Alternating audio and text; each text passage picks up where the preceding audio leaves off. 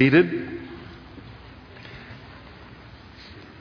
I told the worship team, by the way, we're going to Exodus chapter 12, that if we weren't raptured by the third song, they had failed tonight. But I'm glad that they finished the set. No pressure on that. But you never know. We're always fishing for that last one before we hear that trump. I'll tell you, I am.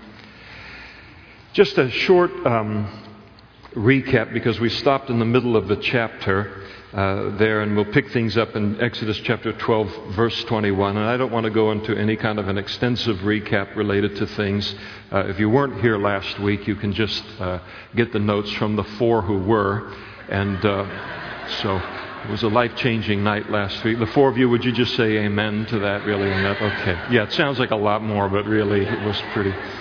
But anyway, as we pick things up here in verse 21 of chapter 12, God has warned Moses and the children of Israel of a plague, a final plague, a 10th plague that was going to be poured out upon the land of Egypt in order to secure their release for God's eternal plan, a plan that reaches right into this world that Egypt was hindering.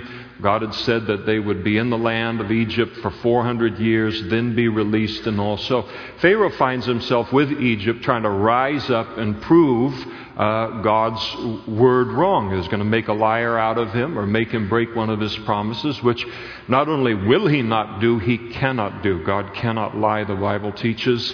And so he's on the wrong side of God's word, and the nation of Egypt is in a dangerous place because of it. Going to take a 10th plague in order to secure their release. The death of the firstborn of all animals and of all men throughout all of Egypt. And God declared to Moses that there would be one place of salvation from the judgment that was going to come on Egypt. Egypt is a picture of the world, the unredeemed world in the Bible.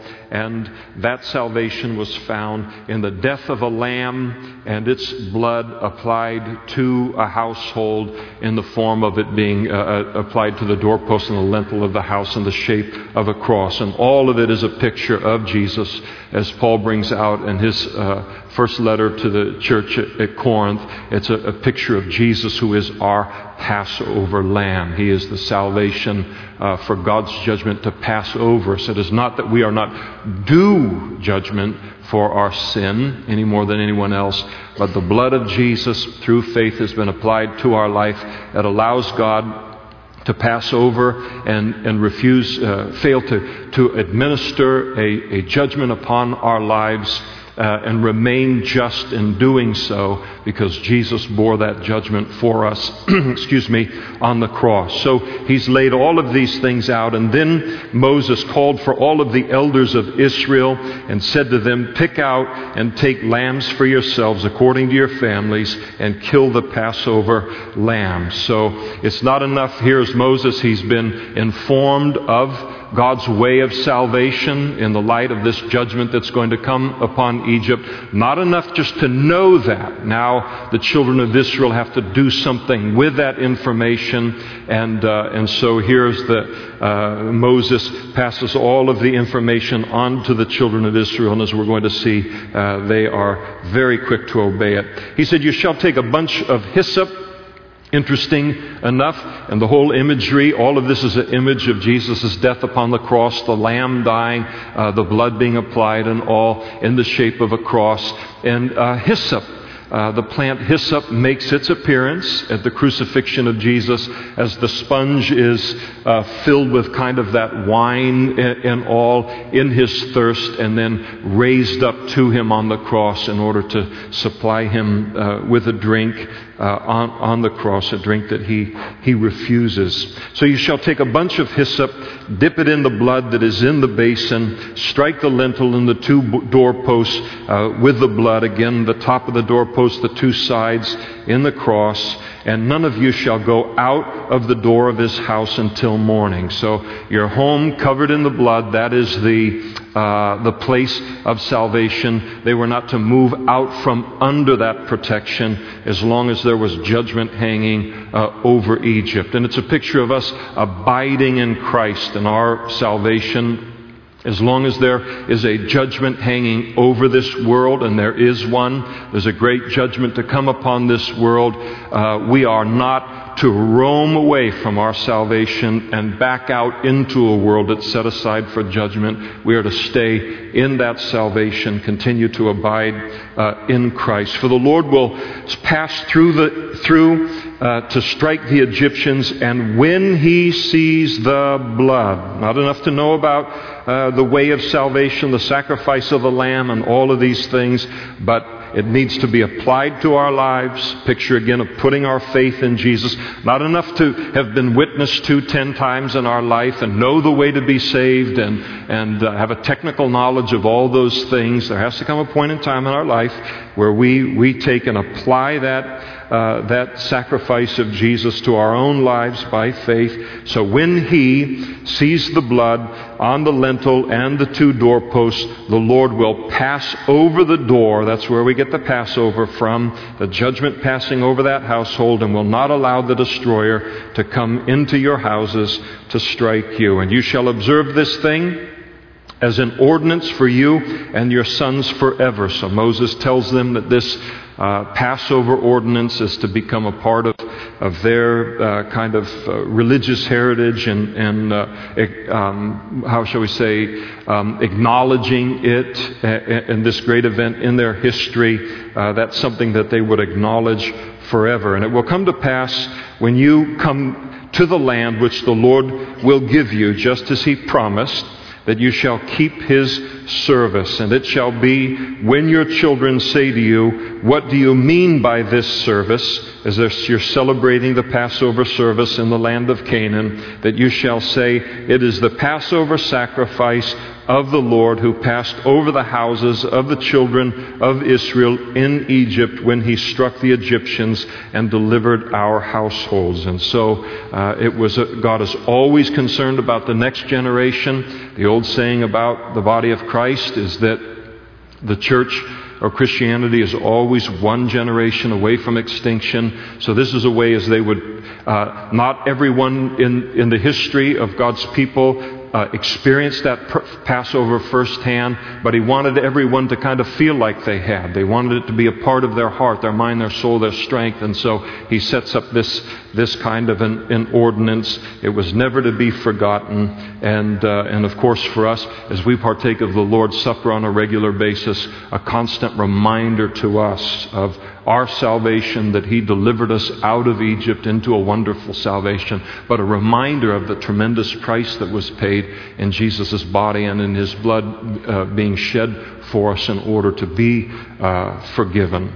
Now, the response of the people is just wonderful. So the people bowed their heads and worshiped. They were just so humbled by the fact that God has come again. Nobody knew how many judgments it would require to secure their release. So they finally hear, this is the one, the 10th one, and this is going to, get you out of Egypt and all of this. And they're so grateful. I mean, all their long years of slavery and bondage, it's all going to come to an end. They're humbled by God's concern for them, and they just worship Him. And not only did they worship Him, but then the children of Israel went away and did so. Not enough to know, you got to do this. So they obeyed just as the Lord had commanded Moses. What if they had viewed all of this as kind of a suggestion? No, it was a command, and they viewed it as a command. And I sometimes I'll be watching something on the television, some Christian thing that they're doing. Larry King will have someone on or something like that, and I know I shouldn't. It aggravates me sometimes. But then there's some people that get on there and hit home runs. Sometimes it really is even surprising a little bit how faithful people can be to the Lord and all that. But I never like God's Word in those places where someone will talk about a commandment of God as a principle. They say, this is one of the principles, God, that has given us. Don't call it a principle. That's got too much optional written on it.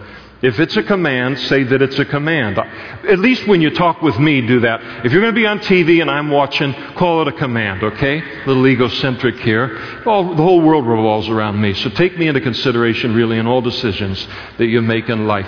But anyway, but that's we use these weaselly words, and we shouldn't. Sorry to call people weasels. It's so early in the sermon. But anyway, they didn't, and I'm not calling other people that. I'm just saying that we shouldn't do that. And I certainly want to do that. And so how's that? The soft shoe to get out of that. But they did so just as the Lord had commanded Moses and Aaron, so they did. Did, commanded, did. That's a safe place. That's the safe place related to God's Word. I mean, God isn't wasting His breath or His time by giving us commandments that are unnecessary or excessive or all these kinds of things. When He says, listen, do this, this is a commandment, He's to be taken seriously. And He is always to be taken seriously, and never more seriously than when He's talking about our salvation. There is a judgment that is coming on this world. And there is a way of salvation to escape it. And God is serious when He talks about judgment coming, because it means that the most incredibly merciful, loving, yet righteous and holy God has been pushed to that place by the creation.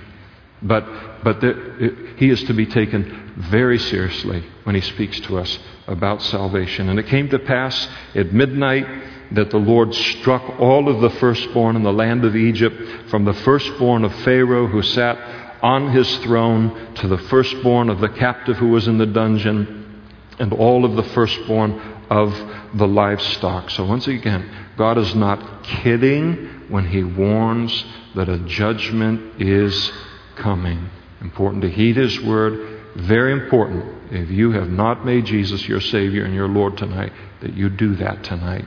God's judgment is coming. There's one place of protection. And so Pharaoh rose in the night, he and all of his servants and all the Egyptians. There was a great cry in Egypt, for there was not a house where there was not one dead. God had warned them over and over and over and over and over again. And here now they get a chance to cry. They had introduced weeping over death and disease and hunger and bondage and cruelty. The children of Israel hadn't even blinked at it for generations among them, and now they get to understand what it is to cry over their firstborn in the same way that God was weeping and heartbroken over the children of Israel, who He claimed to be His firstborn in the sense of the preeminent people in the world at that time. His heart was attached to them in a very, very special way. And so then Pharaoh called for Moses and Aaron by night and said, "Rise, go out among my people, both you and the children of Israel, and go serve the Lord as you have said." Now there's no more ifs, ands, or buts about it. No more, the men can go, but the women can't go. The men and women can go, but the kids can't go. The men and women and children can go, but the livestock can't go. There's no more of that stuff. It's just the door is wide open. You guys can go ahead and head on out. At His invitation, take your flocks, your herds, and as you have said, and be gone, and bless me also. So he realizes that the God of the children of Israel is a God that's way off the graph powerful compared to his little gods. And they worship these zillions of gods almost, it seemed, and all of them put together couldn't withstand the greatness of the God of the Bible. And so he comes in and says, bless me also. But he's just kind of in a mood at the moment because of what he's in the middle of. He wants to, with his, one part of him gets it, that I need to be on the right side of this God. But we're going to see in just a couple of minutes that that's not going to hold long for him. He's going to change his mind almost immediately. And then the Egyptians urged the people, so not just Pharaoh, but the common Egyptians urged the people that they might send them out of the land for haste, for they said, we shall all be dead. They said, leave, go. They're afraid that the next judgment is going to hit, number 11, which God knew wouldn't be required, and that all of the Egyptians would be dead. And so the people took their dough before it was leavened, the Jews, and having their kneading bowls bound up in their clothes on their shoulders. So they're packed up and ready to go as God had told them to be. And now the children of Israel had done according to the word of Moses, and they had asked from the Egyptians articles of silver, articles of gold, and clothing. And the Lord had given the people favor in the sight of the Egyptians, so that they granted them what they requested, and thus they plundered the Egyptians. And so, just as God had told them to do, I don't want you to leave empty-handed. They've gotten slave labor out of you for 400 years, probably not for the whole 400 years, but a good portion of it. And you're due back wages and all. Just ask them for wealth as you leave, and they will give you wealth. And I want this to be right. I want that side of things to be right and that way too. And then you can head out. And as we mentioned last week, as we'll see a little bit later in the Bible, that all of this wealth ends up, a good portion of it anyway, ends up being used for the building of the tabernacle, a place to worship the Lord there in the wilderness. And so God allows them to be plundered, so to speak, toward that end. And then the children of Israel, they journeyed from Ramses to Succoth, about 600,000 men on foot, besides children. This is where we understand the size of this group that's heading out of Egypt, 600,000 men, and usually it's adult men that are numbered in the Bible over the age of 20, that kind of a thing. Then you add the wives in, you add in the children, and you see that this looks to be about a number of about maybe 2 to 3 million people that are heading out of Egypt. A mixed multitude went up with them also. Those folks are trouble. Big trouble. The mixed multitude, we'll be reading about them many times in the rest of this particular chapter in Jewish history. When the doors flung wide open for the children of Israel to escape from that bondage, you can imagine there were slaves from all over the world in Egypt, and they looked at them and said, "Anybody else see the jail cell wide open? Let's get out of here." But they didn't care about God. They didn't care about the Jews. They didn't care about God's plan of salvation. Didn't care about any of those things. They just cared about getting out. And so they're gonna go out with the children of Israel, but because they have no loyalty to God, they're gonna whine and complain and snivel as if the children of Israel needed any help in that vein. But they're gonna lead them into a lot of complaining against God, and coming under their influence, they're gonna get them into trouble. And so this mixed multitude, the mixed multitude is a group of people. They're not saved, but they love to be around the action. What's happening in town, kind of a deal. And wow, this looks like something exciting. People are leaving Egypt, and let's see where this goes and all. But when they get in with God's people, because of their carnality, they always lead them into trouble. So the mixed multitude went up with them also, and flocks and herds and a great deal of livestock. And they baked unleavened cakes of dough, which they had brought out of Egypt, for it was not leavened, because they were driven out of Egypt and could not wait, nor had they prepared provisions for themselves. So their food as they went out was to eat this unleavened bread that they had baked and prepared before they left. And now the sojourn of the children of Israel who lived in Egypt was 430 years. And it came to pass at the end of 430 years, on that very same day, it came to pass that all the armies of the Lord went out from the land of Egypt. And so God makes a big point here that they left the land of Egypt at the very time that He said that they would leave the land of Egypt. In other words, God never forgot them. God never forgot His promises. And when the time came to fulfill that promise, He kept it. He is faithful to all of His promises in our lives. And He was to them, and He is to us. And it was a night of solemn observance to the Lord for bringing them out of the land of of Egypt. So you got these 2 to 3 million people, and they're heading out like an army. It's not like a riot. Run for your lives before Pharaoh changes his mind. And they're all trampling everyone or something like that. Enough about airports. But anyway, it's very ordered. They're like at military ranks and heading out, and the military movements are ordered movements and all. God does things decently in order, and they're heading out, and there's just this very, they're quiet. Nobody's, hip hip hurraying or anything like that, audibly or there's just this solemn observance that is going on. There's just the idea, we're walking out of Egypt. We're walking out of Egypt. Can you believe it? We're getting out of here. And they're so in awe of God's deliverance of them from Egypt. I hope we think of our salvation that way from the world. Can you believe it? We got out of there. Our Egypt. So that solemn observance, beautiful, I think. And this is that night of the Lord, a solemn observance for the children of Israel throughout their generations. They would never forget it. And the Lord said to Moses and Aaron, this is the ordinance of the Passover. No foreigner shall eat it. And so now he begins to give them some very specific instruction regarding the Passover. No foreigner was to eat it. And remember, they got this mixed multitude that's in there. People from all over the world, but they don't know God. They don't care about God. And so later on it's going to apply to non-Jews who were working and living in the nation of Israel, but had no concern for the worship of the God of the Jews, the God of the Bible. They were not to partake of the Passover.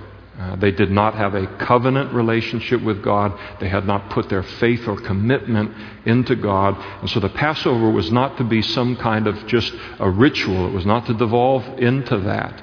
It was to be celebrated by people who had a relationship with God and were thankful to be delivered from Egypt. In the same way that the Lord's Supper, water baptism, the ordinances for us in the New Testament shouldn't be partaken of by those that do not have a covenant relationship with God through Jesus. It's not a ritual.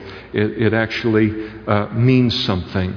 He goes on to say that but verse 44, every man's servant who is bought from money, when you have circumcised him, then he may eat. And so if they buy a servant, the servant wanted to worship the God of the Jews and was willing to be circumcised and all as an expression of his faith in the Lord, then he could eat of the Passover. So Gentiles weren't excluded from partaking of the Passover just because they were Gentiles. A Gentile who wanted a relationship with the God of the Jews, even under the Old Covenant, they could agree to be circumcised as an expression of their faith in God, and then they could eat the Passover. He said that a sojourner, someone that's just traveling through, or a hired servant, they shouldn't eat it for the same reason as the foreigner. And in one house it shall be eaten. You shall not carry any of the flesh outside of the house. Passover was to be eaten in a house, nor shall you break any of its bones. A bone was not to be broken of the Passover lamb. Very interesting that Jesus on the cross, not one bone was broken. You could not recognize him for who he was as a human being. Hardly recognize him as a man on the cross. So much blood, so much abuse, not only from the cross, but the beatings prior to the cross, all of those things. I mean, you would just look at that and think they so thrashed him in all that surely one of his bones would be broken. And yet it wasn't, because he's the Passover lamb and no bone was to be broken. And then remember when the soldiers came later, and when you were on the cross, it was basically death by suffocation, where sooner or later you would just drop down under the weight of the nails here, that were there, and you would be unable to pull yourself up to pull another breath in. Sooner or later, you would lose the strength to do that, and then you would basically suffocate on the cross. And they came to break the bones in Jesus, his legs, and the two thieves that were crucified on either side of him, so they would be unable to push against their legs, and it would just hasten the process, so they wouldn't remain on the cross into the holy day. And they came to Jesus. They got the mallet, big old mallet they'd bring, just smash the shin bones to smithereens. And they came to Jesus, saw that he was already dead, and they moved on their way. All of it just a picture of him, again, as the Passover lamb, fulfillment of this. And all the congregation of Israel shall keep it.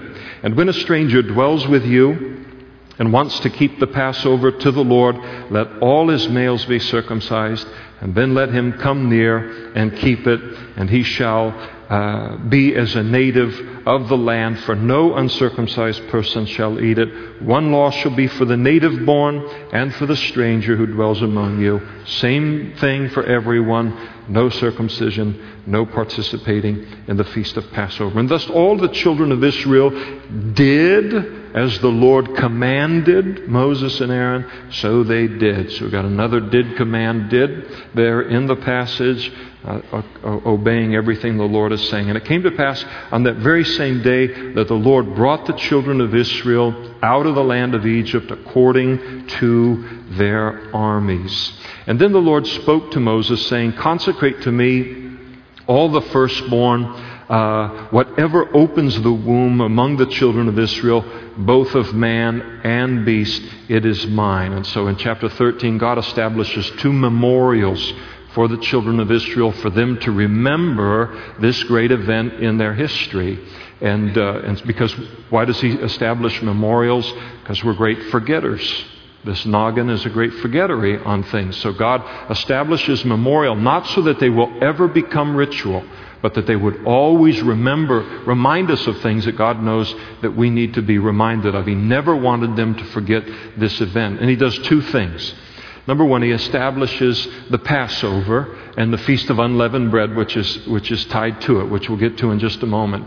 The second thing that he did that was more a part of their daily life, the Passover, Feast of Unleavened Bread, an annual event. But just so they never forgot about the fact that he had delivered them out of Egypt through the death of the firstborn in Egypt and all, every time they had a newborn, a child, the first male that would, there in the words of verse 2, open the womb. They would initiate the womb in birth for the woman, or the first animal that would be born of one of their animals would initiate that womb.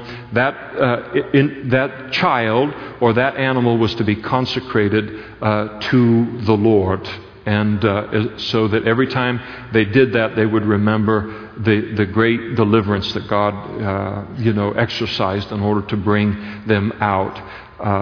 So we'll get into that in just a little bit more. But that's what he's talking about in all of this. The firstborn represented something that belonged to him in kind of a special way. Now later in the Pentateuch here, the first 5 books of the Bible, we're going to see that God is going to substitute the Levites for the firstborn as being a group of people dedicated specially to him and his service, and that people would then redeem their children by virtue of 5 shekels for a sum of money. And even ultimately they would do that with the unclean animals like the donkeys, which we'll talk about in just a moment. So much to talk about in just a moment. Well, let's get into it, shall we? And then the Lord said to the people, remember, there's your remembrance, there's your memorial word. Remember this day. This is the purpose, so that never forget about it. Remember this day in which you went out of Egypt, out of the house of bondage. For by strength of hand the Lord brought you out of this place. No leavened bread shall be eaten. On this day you are going out in the month of Abib, which is the first month of the Jewish religious calendar. I think it's the month we know it more commonly as Nisan, also known as Datsan in the older manuscripts. That's really just terrible, isn't it, really? Because only a person over 50 can really get that. But I really liked it, and so I thought it was fine. It shall be when the Lord brings you into the land of the Canaanites and the Hivites and the Amorites and the Hivites and the Jebusites, which He swore to your fathers to give to you, a land flowing with milk and honey, that you shall keep this service in this month. 7 days you shall eat unleavened bread. And remember, there would be the Passover feast. That was 1 day. It was then to be followed by 7 days of the feast of unleavened bread, where all leavened bread would be removed from their households, because when they fled from Egypt, they fled with unleavened bread, and that's what they ate. So it was reminding them very specifically of the Exodus. And let me read the next verse on it, and then we'll share something else.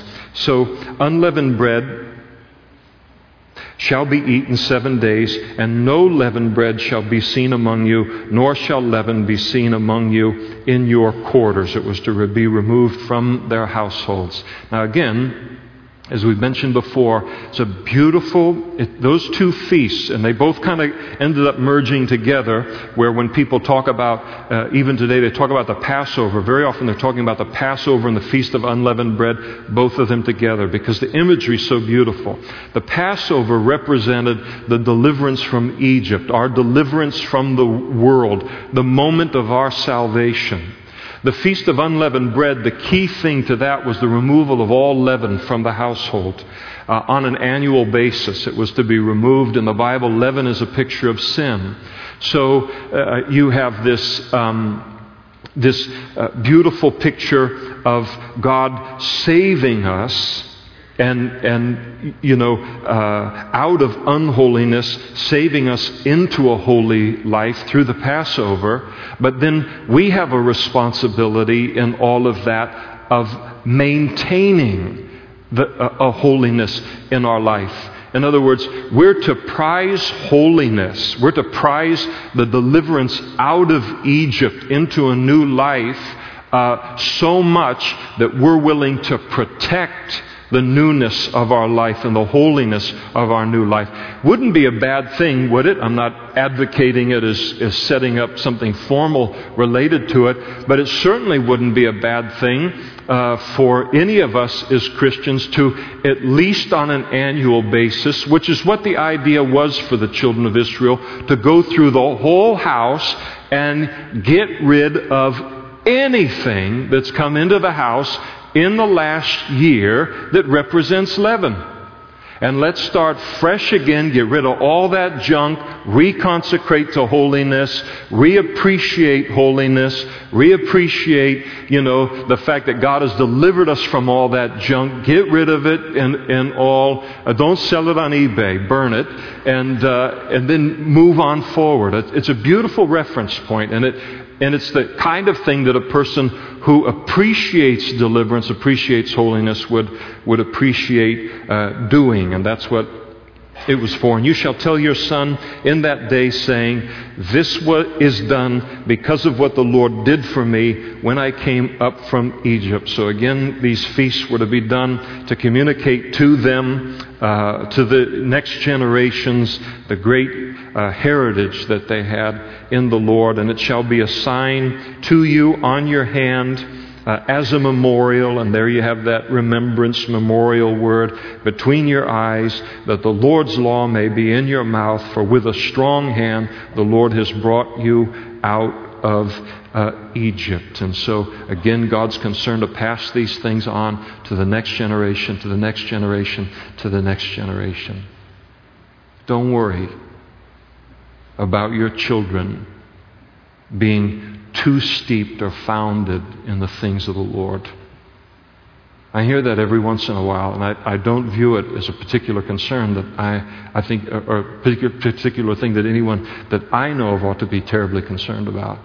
Oh boy, I don't want to force them to come to church, and I don't want to be building these things and talking about the Lord all the time and having our house be a certain way, and I don't want to turn them off to the Lord later on. I don't think that's a danger we have. God calls us to take these things that He has done in our lives, the history that our Christian history that our children are born into, and then to take and impart that into their life. Never, ever, ever as a Christian. Don't ever as a Christian raise your children with less of a spiritual foundation than your parents gave you. Now, if you came from nothing, then you start the whole cycle there. But never, ever give your children less than someone gave you. God will come alongside it. He'll say yea and amen to these things. They may, some of them, hate certain things for certain block of their life. But listen, they're not always going to be the age they are. And it's funny how once we get into adult life, once we start to hit the hard things in life and all, then we start to say, now I get it. Now I'm glad that that foundation is built into my life. So just as it's not appreciated at the moment, doesn't mean that we cease to lay that foundation in their lives. God wants us, not to only us as parents, to grow in our relationship with the Lord, but that the children are brought along in that same growth and relationship also. And you therefore keep this ordinance in its season from year to year. And so those two feasts will always remind them of their deliverance from the land of Egypt. They were to take, and as he says there in verse 9, it was to be a memorial between their eyes, and then as a sign on your hand, and as a memorial between your eyes. And you go to, for instance, you go to Israel today, or any major city where you have a large population of Orthodox Jews, and you'll see sometimes they have what are called the phylacteries. It's a little box, and they've got a bunch of ties, and they'll tie it around their hand. It's a little box, and it's got the scriptures in it, and it's kind of a literal handling of this. Sometimes even interesting on planes or lots of different places you can be, and they'll have it wrapped around their head, and the phylactery will be right there, like a little box on their forehead, and they're kind of literally doing what it says here to do. Sometimes you'll see the phylactery with the laces all down here, and they aren't putting it on their hand. They'll put it up here higher on their arm, and because it's closer to their heart, and that's what they're kind of communicating. But more than that, it's what God is doing here and saying this is He's not necessarily calling for an act, a physical kind of doing this, as much as saying related to your hands and to your forehead or to your mind. He's saying, let all of your doing in life, let all of your thinking in life be completely dominated from this day forward by the great deliverance that God has accomplished in your life in saving you and bringing you out of Egypt. Don't just be saved, fire insurance, on your way to heaven, but now let that dominate who you are, what you do, how you think, the kind of influence that you are in the world. And that's what He's calling them to be. And it shall be, when the Lord brings you into the land of the Canaanites, as He swore to you and your fathers, and gives it to you, that you shall set apart to the Lord all that open the womb, that is the firstborn that comes from an animal which you have, the males shall be the Lord's. And so firstborn of any female animal, that male belong to the Lord. But the firstborn of a donkey you shall redeem with a lamb, and if you do not redeem it, then you shall break its neck. And all the firstborn of men among your sons you shall redeem. Now, so a person had, what, does God hate donkeys or what? The thing with a donkey is a donkey was an unclean animal. And so it could not be sacrificed. So if you had a lamb that initiated the womb, firstborn lamb came out, that was a clean animal to sacrifice. That could be offered to God in sacrifice. But when a donkey was born, there was nothing you could do with it. You couldn't sacrifice it to God. And because God didn't want it as a sacrifice. So you could redeem it and say, all right, I want this donkey, I have a use for a donkey, and I'll redeem it through the sacrifice of another lamb. And that's the way that you would do it. If you didn't want the donkey and you said, I'm not interested in it, I want to hold on to the lambs and all of that kind of thing, you couldn't kill the donkey by the shedding of its blood, again, because it's not to be sacrificed. And so it was to be killed by the breaking of the neck. And then All, again, at the end of verse 13, all the firstborn of man among your sons you shall redeem. No killing them. You want to kill them later, sometimes, but not right there at the beginning.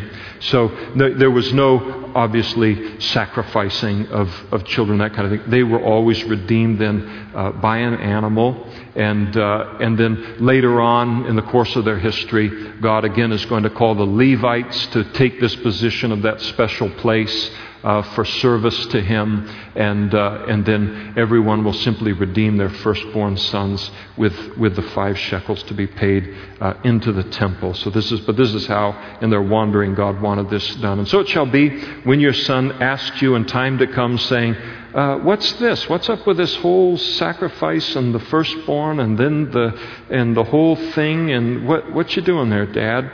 And again, the concern for the next generation, and then you shall say to him, by strength of hand, the Lord brought us out of Egypt, out of the house of bondage. We're able to say, Dad, what's up with that? Why do we do that? And then we're able to tell them why we do what we do and impart spiritual heritage into their life. I hope our children know our testimony, how we came to know the Lord. And it came to pass when Pharaoh was stubborn about letting us go, as the explanation continues to the child, that the Lord killed all of the firstborn in the land of Egypt, both the firstborn of man and the firstborn of beast. And therefore I sacrificed to the Lord all males that opened the womb, but all the firstborn of my sons I redeem. And it shall be a sign on your hand and as frontlets between your eyes, for by strength of hand the Lord brought us out of Egypt. And it came to pass when Pharaoh had let the people go, that God did not lead them by way of the land of the Philistines, although that was near. For God said, lest perhaps the people change their minds when they see war and return to Egypt. Now, remember the children of Israel, got 2 or 3 million of them heading out. They knew they were believers in God. They were believers in the God of the Bible. They knew that they came from a heritage, a godly heritage. They were descendants of Abraham, Isaac, and Jacob, and that there was a God of Abraham, Isaac, and Jacob. But in the time that they were in Egypt, there was no kind of intimate relationship with God. There was a formal kind of a relationship with Him, a knowledge of Him, a knowledge that they were a special people in the world. But no, hands-on, intimate kind of a relationship with Him. So here they're coming out of Egypt. God's wants to take them into the promised land. And as they're coming out of Egypt, you got Egypt right here.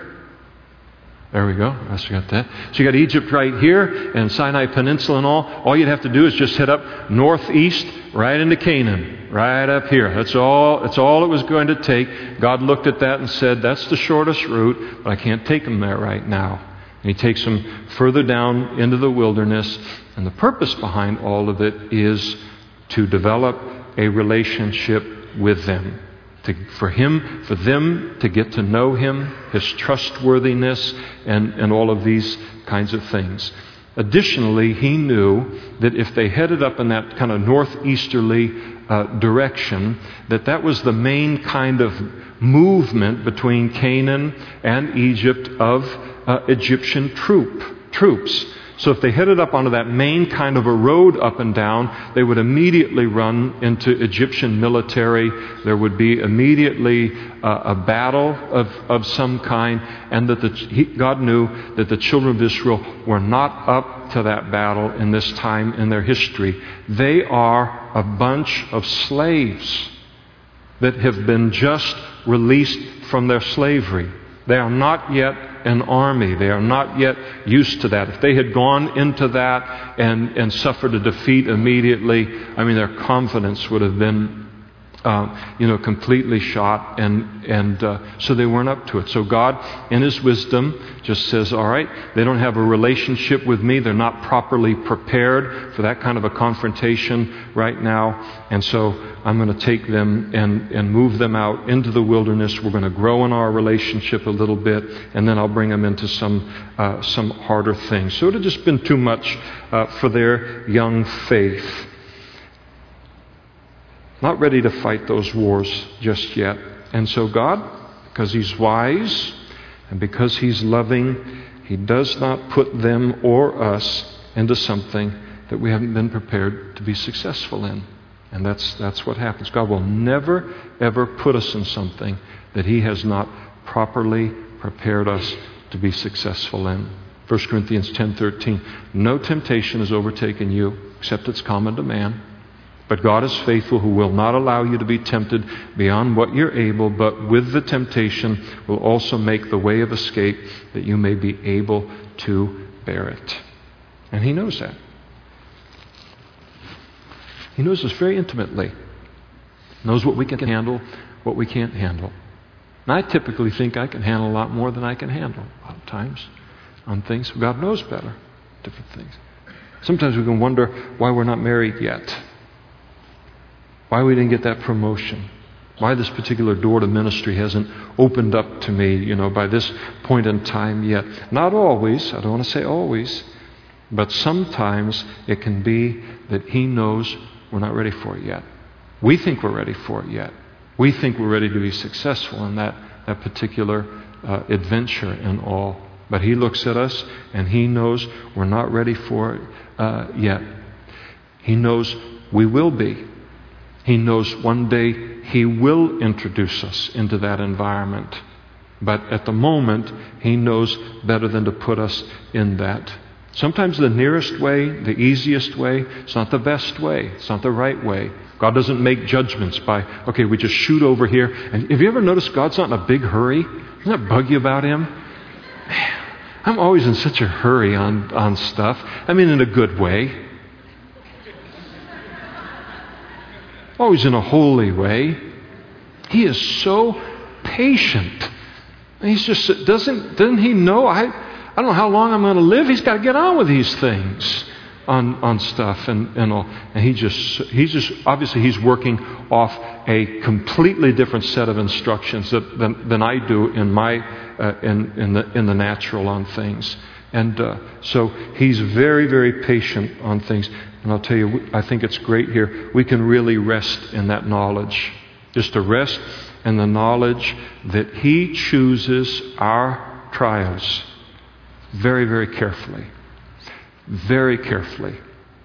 Especially early in our Christian life. And they're very early in the growth in their personal relationship with Him. And that's a thing just to rest in. Nobody wants you in God's will more than He wants you to be in His will.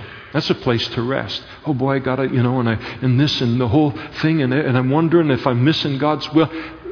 If I'm willing to be in His will, He's going to get me there. And He loves me enough to do that. He's there to rest in those times. So they weren't up to this just yet. And so God's not going to put them into the middle of that. And so God led the people around by way of the wilderness of the Red Sea. And the children of Israel went up in orderly ranks out of the land of Egypt. Again, God's a God of decency and in order. And Moses took the bones of Joseph.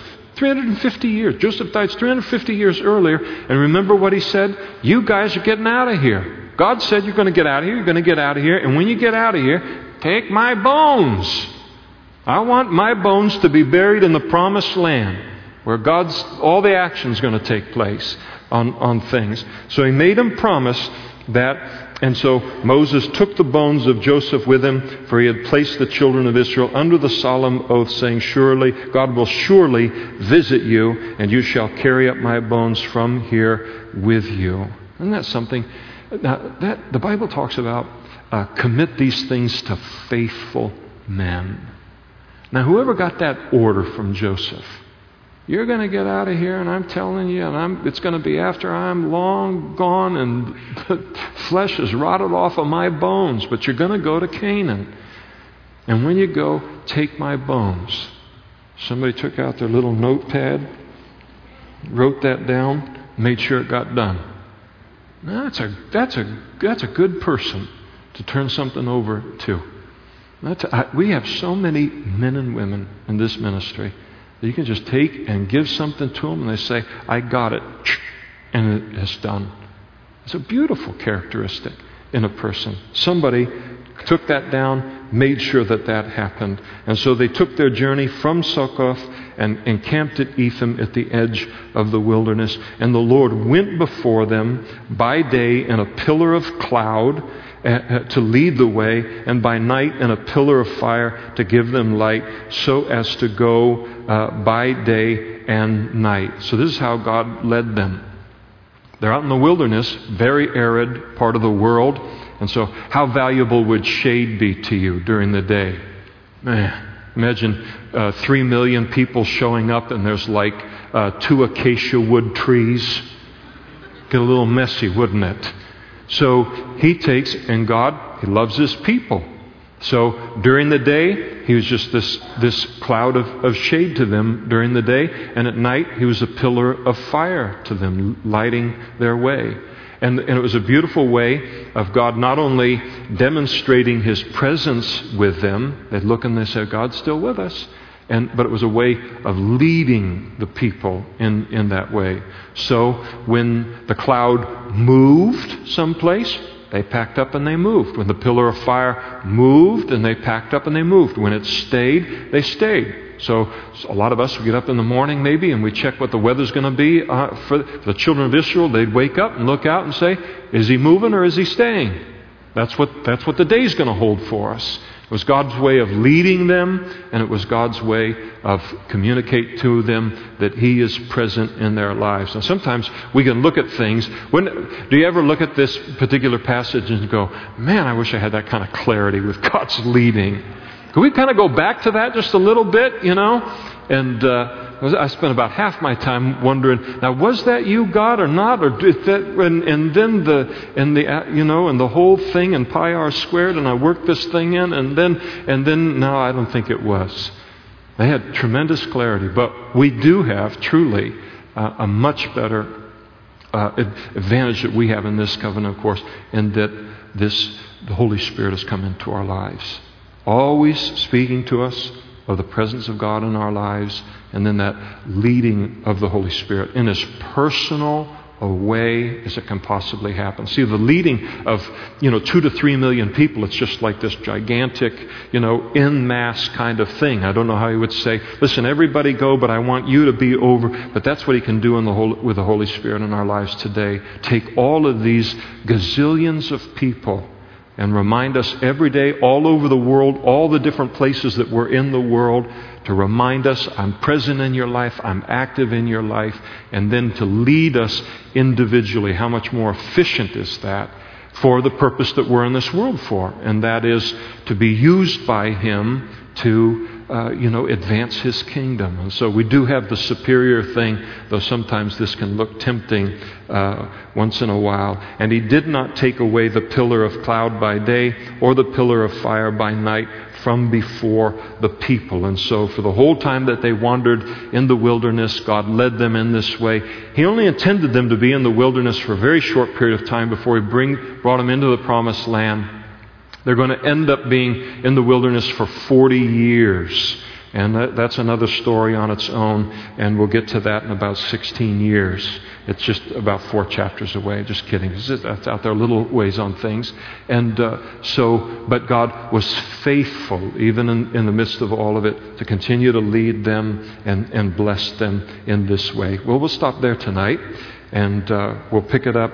And one of the just most exciting events in the entirety of the whole, Old Testament, next to the Exodus itself, there in Exodus chapter 14 and the crossing of the Red Sea. But we'll pick that up, Lord willing, next week. If the worship team would come forward, look at that. We have a little time left over. They say miracles aren't for today.